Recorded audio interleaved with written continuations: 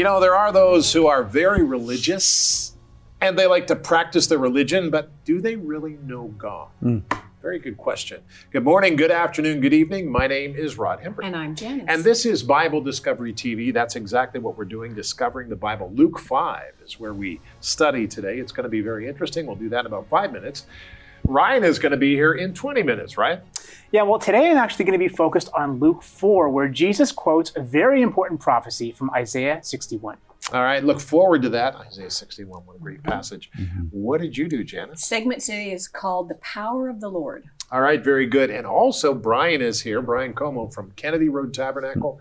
So good to have you, Brian. Thank you. Excellent. So we'll talk to him in just a minute, about 20 minutes. Stay there. Let's open up the Bible Guide. The Bible Guide is important. If you don't have one, we'll tell you how to get one in just a moment. But open up the Bible, the most important book of all, and let's listen to what God is saying to us now.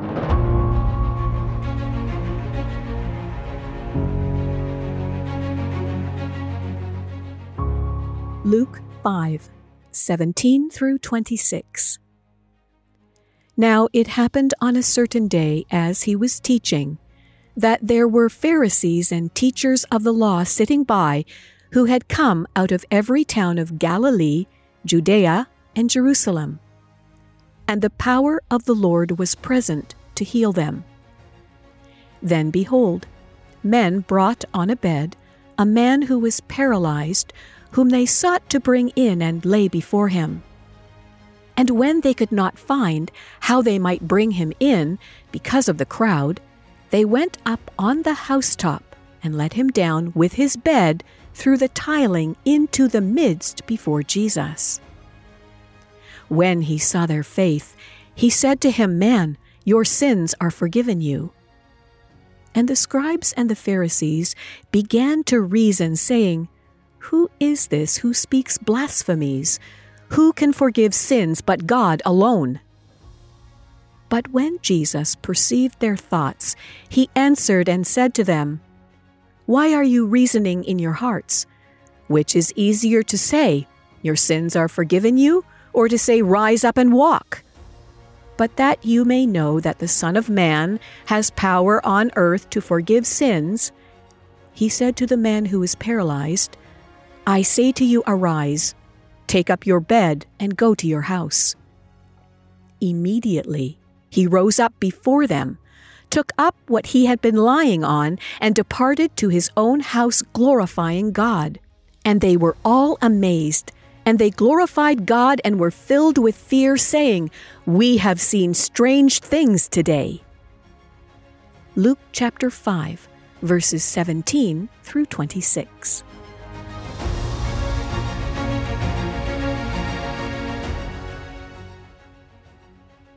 Well, today on this Monday, we begin with Luke chapter 5 and 6. This is interesting. I mean, how would you begin to prove that God does not exist? I mean, really, what would you point to? Well, most people focus on all of the terrible things happening in the world, and they blame God, conveniently letting the people doing these terrible things off the hook. Now, the argument is that God would not let anything bad happen to us if he really was a good God. But what if God is not a dominant dictator right now? What if we can choose him and the level of his involvement in our lives? What we expect from God and what God is like are vastly different. God is the supreme being. Nothing gets past him. And there will be judgment at the end of time. Everything we have done will be judged. Now, this is why we need to take Jesus Christ as Lord of our lives. You see, he provides forgiveness and clothes us with robes of righteousness. Jesus came to earth to teach and to heal people and to begin building his kingdom. And there were those religious men who did not want that to happen. They wanted their own ideas of religion to rule. But again, I say this. People would say to me, "Well, you're a religious man." And I would say, "I don't think so." I would say, "I'm not religious. I follow Jesus Christ. I'm a Christian." And they always didn't understand that until I explained to them who Jesus Christ was. So Christians are somewhat different than religious people. Very interesting, isn't it? Today, a great display. Luke chapter 5, verses 17 to 26. This is a Gentile writer. Luke is an amazing writer. And as we begin to teach through this, you've already begun to read it in chapters 1 to 4. But as we begin to teach through this, it is fascinating. Take your Bible guide and turn to today's passage as we read Luke 5. And as we do so, we're going to focus on chapter 5, verse 17.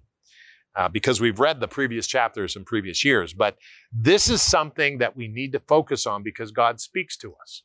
If you don't have a Bible guide, call us or write to us or go to BibleDiscoveryTV.com, BibleDiscoveryTV.com, and get your Bible guide so that you can join us. And want to say thank you so much for your donations.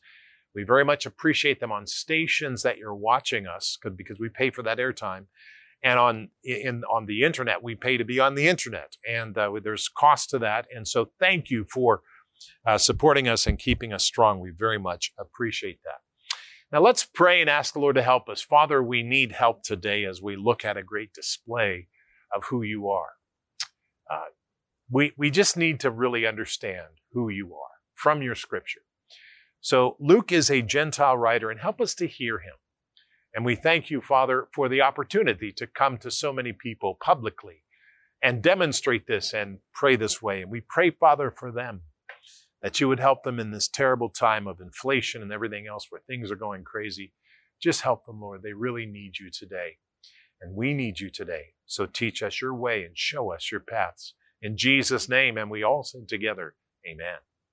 Luke chapter 15, it begins with verse 17, and this is an interesting verse. As we read it, it says, "Now it happened on a certain day that he was teaching that there were Pharisees and teachers of the law sitting by, who had come out of every town of Galilee, Judea and Jerusalem, and all the power of the Lord was present to heal them." Now, this is amazing. The first point is, there are those who love and practice religious things but hate God's work. I want to tell you that being religious is not a sign of following Christ. You say, wait a minute, Rod. I know you people are all religious. No, we're not. We follow Jesus Christ. We follow a person, not a set of laws, not a set of rules, not a set of morals. We follow a person, and that person, Jesus Christ, has taught us how to live. Now, whatever he follows God's law, he follows God's rule. That's fine, but we follow him. That's our primary directive. And so as we do that, we need to understand that we're not religious, but we follow Jesus Christ. That becomes important to remember. Now, let's go on to verse 18. And it says this as we begin to focus. "Then, behold, men brought on a bed a man who was paralyzed." He couldn't walk, couldn't do any of that. "Whom they sought to bring in and lay before him. And when they could not find how they might bring him in, because the crowd, they went up on the housetop and let him down with his bed through the tiling into the midst before Jesus.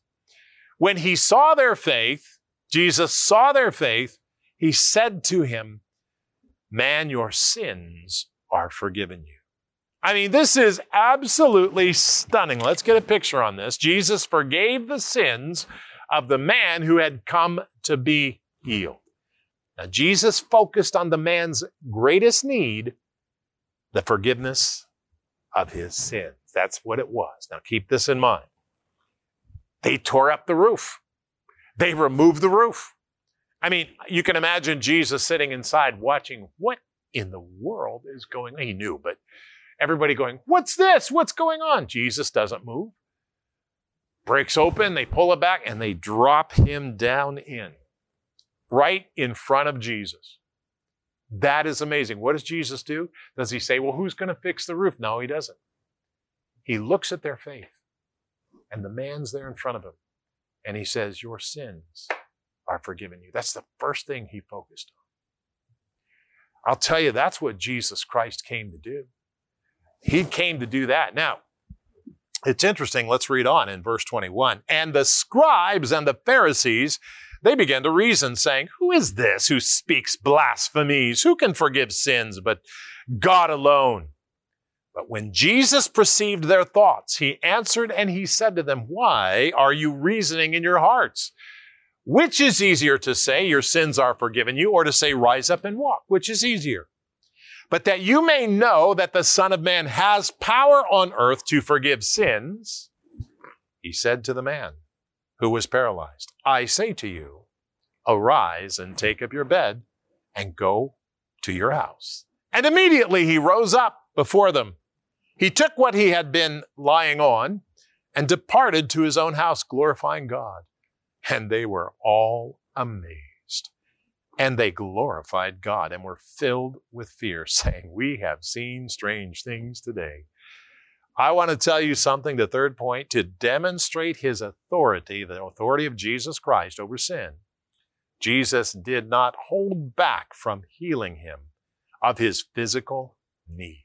You see, the Lord Jesus Christ has all authority, and the Lord Jesus Christ has all power. I'm telling you, he still does miracles today because Jesus Christ is Lord. The miracles that were done in the New Testament are remarkable when we believe in God and when we trust in him to heal. That's exactly what he does. But if we don't believe in him and we don't trust him, well, that's a different story. And he told us that when he went back to his own hometown. What an interesting thought. This character of King Saul, this historical figure. Now, I think it's probably fair to say that most of us, when we think of King Saul, we think of the bad guy foil to King David. But an entire book of the Bible is also dedicated to mostly his reign. And of course, that's 1 Samuel. So I'm really excited to jump into it today and see what we can learn about Saul.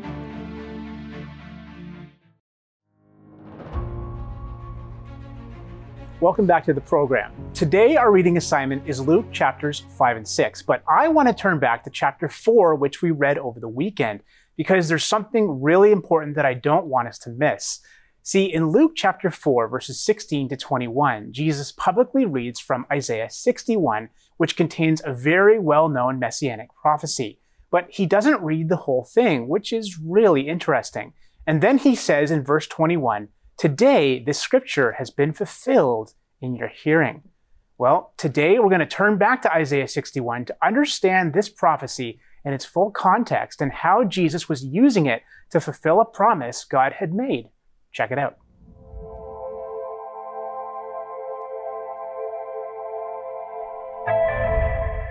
Under the inspiration of the Holy Spirit of God, the prophet Isaiah proclaims that the Spirit of the Lord God is upon me, because the Lord has anointed me to bring good news to the poor.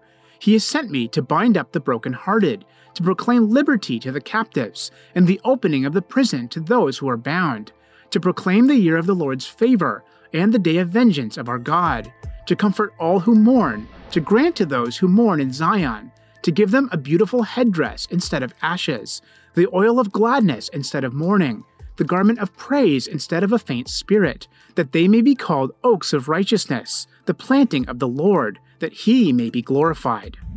Although the immediate context of this prophecy involved God's promise to release the Jewish people from the bondage of exile, it also looked ahead to the bigger picture, when God would release the entire world from the bondage of sin through a Messiah or a Savior. That this passage is ultimately referring to the Messiah is indisputable, since Isaiah many times identifies this Savior as the one whom the Spirit of the Lord God was upon. And just as God kept his short-range promise by delivering the Jews from exile, he also kept his long-range promise by liberating the entire world from sin, because just over 700 years later, he sent his promised Redeemer, whom he called Jesus, a name that means the Lord is salvation. Significantly, Jesus publicly announced and acknowledged his role at the synagogue in Nazareth by quoting this same Isaiah passage, as Luke 4:17-21 records, and the scroll of the prophet Isaiah was given to Jesus. He unrolled the scroll and found the place where it was written, "The Spirit of the Lord is upon me, because he has anointed me to proclaim good news to the poor. He has sent me to proclaim liberty to the captives and recovering of sight to the blind, to set at liberty those who are oppressed, to proclaim the year of the Lord's favor." And Jesus rolled up the scroll, and he began to say to them, "Today this scripture has been fulfilled in your hearing." While Jesus clearly identifies himself as the promised Redeemer of the world whom Isaiah saw, notice that he doesn't finish the passage. As a matter of fact, Jesus stops mid-sentence just before Isaiah mentions God's day of vengeance. Why? Because while the first portion of Isaiah's prophecy was fulfilled through Jesus' first coming, God's judgment of the wicked and his physical kingship over the world is reserved until the second coming, where Jesus will come not as a sacrificial lamb, but rather as a conquering lion.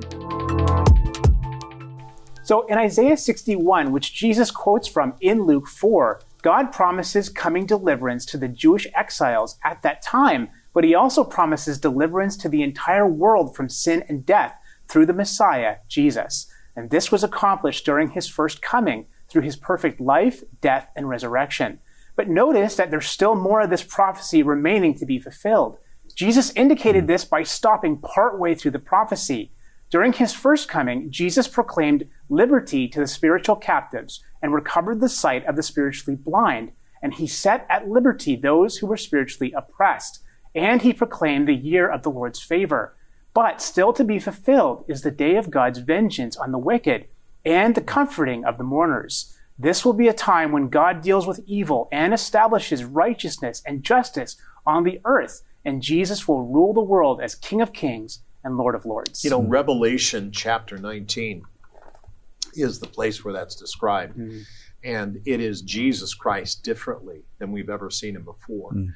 And that is really something. Now, we'll get to Revelation at the end of the year. It's going to be very good. So thank you, Ryan, for that. Janice? You know, what amazes me with the Word of God, there is so much information packed in such little spots that you could literally talk on and on and on about them. And as I was going through Luke chapter 5 this time, I noticed how that Jesus had cleansed a leper. That was around verse 12.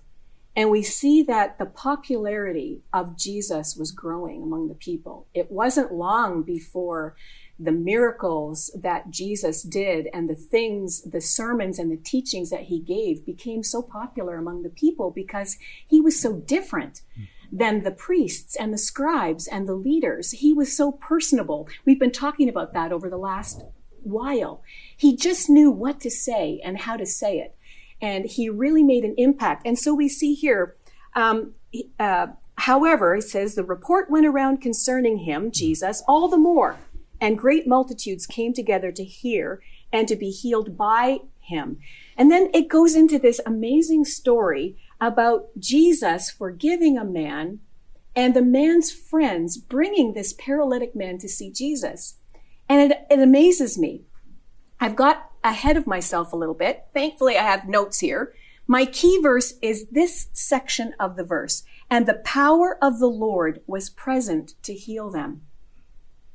That's still the same today. The power of the Lord was present to heal them. Do we recognize that? That the power of the Lord is present to heal at all times? The friends of this paralytic, they knew that Jesus had the power to heal. They had heard it, they had seen it, and they brought their friend. And you know what? They couldn't get in. They couldn't get in. There was no room. You know what? If that was me, I've thought about this. Would I have done what they did? Or would I have just said, well, you know what? He's going to be going into the next town. That's what he does. We can catch him later. No, they didn't. They took that man, all four corners, and they carried him up to the roof. And they didn't have power tools, Rod. They didn't have power tools to get through the roof. They would have had to dig through that roof to get down. Now, can you imagine the grin on Jesus' face, knowing what was going to happen, and the people wondering, what is going on? Is this an earthquake? This stuff is starting to come down through the roof, and the stir that it would have caused in the people, and when they started to lower this man down, their friend, it meant that much to them. They had great faith, knowing that if Jesus could just say the word, if Jesus could just touch him, if Jesus could just see him, that man would be healed and changed. And that's exactly what happened. They let that man down. Oh, to have the faith of those four friends to be able to do that, to not give in, but to press in, knowing that the power of the Lord Jesus is always there to heal. That's powerful. And we need to remember that. Hebrews 11 verse 6 is one of my favorite verses. But without faith, it is impossible to please him, meaning God. For he who comes to God, listen, must believe that he is, and that he is a rewarder of those who diligently seek him. Hebrews 11, verse 6. That's really awesome. Interesting and really good. Speaking of faith and having faith, Brian. Isn't it great to have you here? Yeah, it's great to have you here from Kennedy Road Tabernacle in Brampton, Ontario. You came to know the Lord at 17. Right. Now, you wanted to mow the church's lawn and all that, but what happens to a senior who comes to know the Lord? How does your life change? Well, you just said it, Janice. What would we have done if we were in the guy's place? I think the surroundings, the people that you put around you are really important. You know, like right now, going back to school, we can stress on our kids, do right, be good, be the Christian example, or we can pray, God, surround them with the right surroundings, give them great Christian friends around them, give them a teacher that could speak life into their life. And I just had the right people. I got saved, got involved in a church, used musical talent, just started singing in the choir immediately, gained friends that way, figured out that there are a lot of people that went You through started singing in the choir. Oh, absolutely. Oh, Lord, you don't start at the top. You gotta mow the grass, cut the yard, clean out the toilets for the little children's church area. And then I went to the bigger church and didn't mow the grass. But you're at a place where you just keep saying, God, what is it that you have me to do? What is it? What did I do with your son, and what am I doing with the gifts that you've given to me? So I just started thinking, what can I do? What is it that God's called me? What's my purpose in this world? So I just started. So when you went there and you were faced with college decisions and all of that, that's interesting. Yeah. Where'd you go? Well, I went to a Christian school, Louisiana College. So this is a big shift. Oh, it's massive. I mean, I'm a brand new Christian, man. It just, my whole life has been lived. You do what you want. Come to church every, once or twice a year, and you're good to go. But that was the massive change. And you go to a Bible college, and it was different. It was, I thought there was going to be a revival, and there's these expectations you have.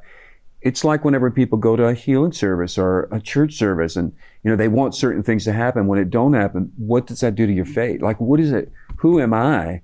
Not just what am I expecting from them? It's the give or the get, So I went to school, wasn't what I expected, transferred back to state school, which is the second largest school in Louisiana, which I know there's LSU, but there's also University of Southwestern Louisiana, which now is University of Louisiana. Shout out to the school. And because my degree was in music, vocal performance. And so went there, and there I'm confronted. Got all the people that I sang with in high school, all the people that were my friends throughout the region, competition stuff, and they're there. So am I going to be a witness there? Am I going to be an influencer there? Or am I just going to suck back into doing Brian's old thing of satisfying myself, going to parties, drinking, carousing around?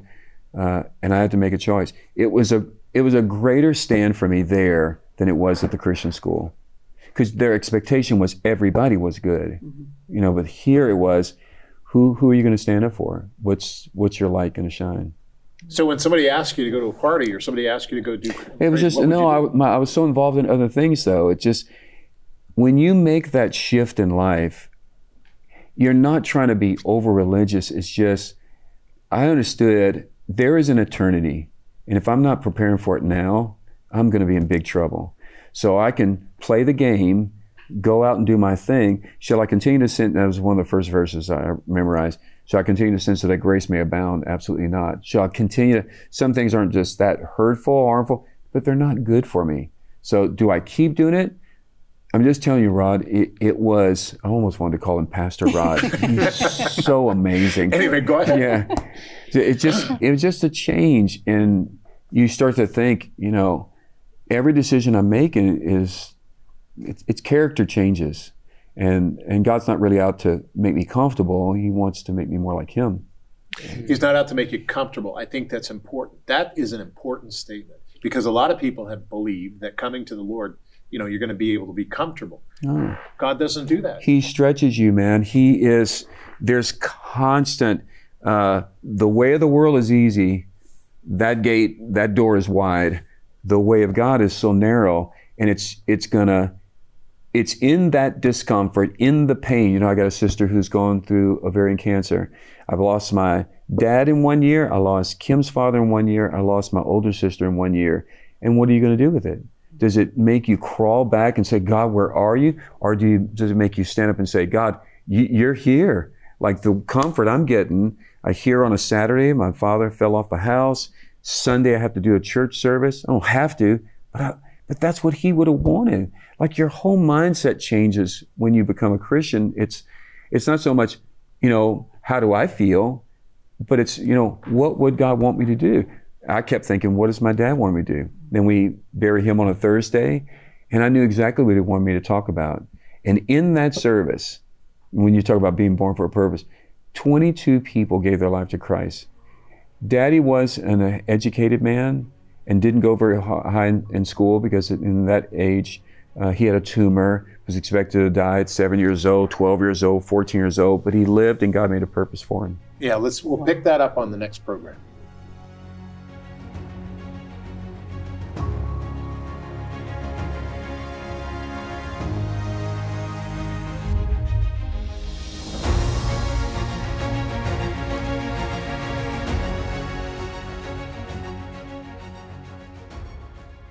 Well, I'd like to remind you that 3:30 in the afternoon Eastern Standard Time that you can join us on Facebook, YouTube, and Bible Discovery TV for a prayer meeting. We'll pray for you and the needs of the world.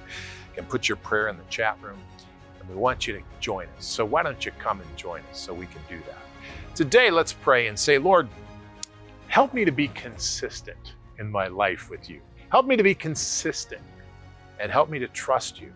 Help me to understand you. And help me, Lord, to believe in you. In Jesus' name, amen.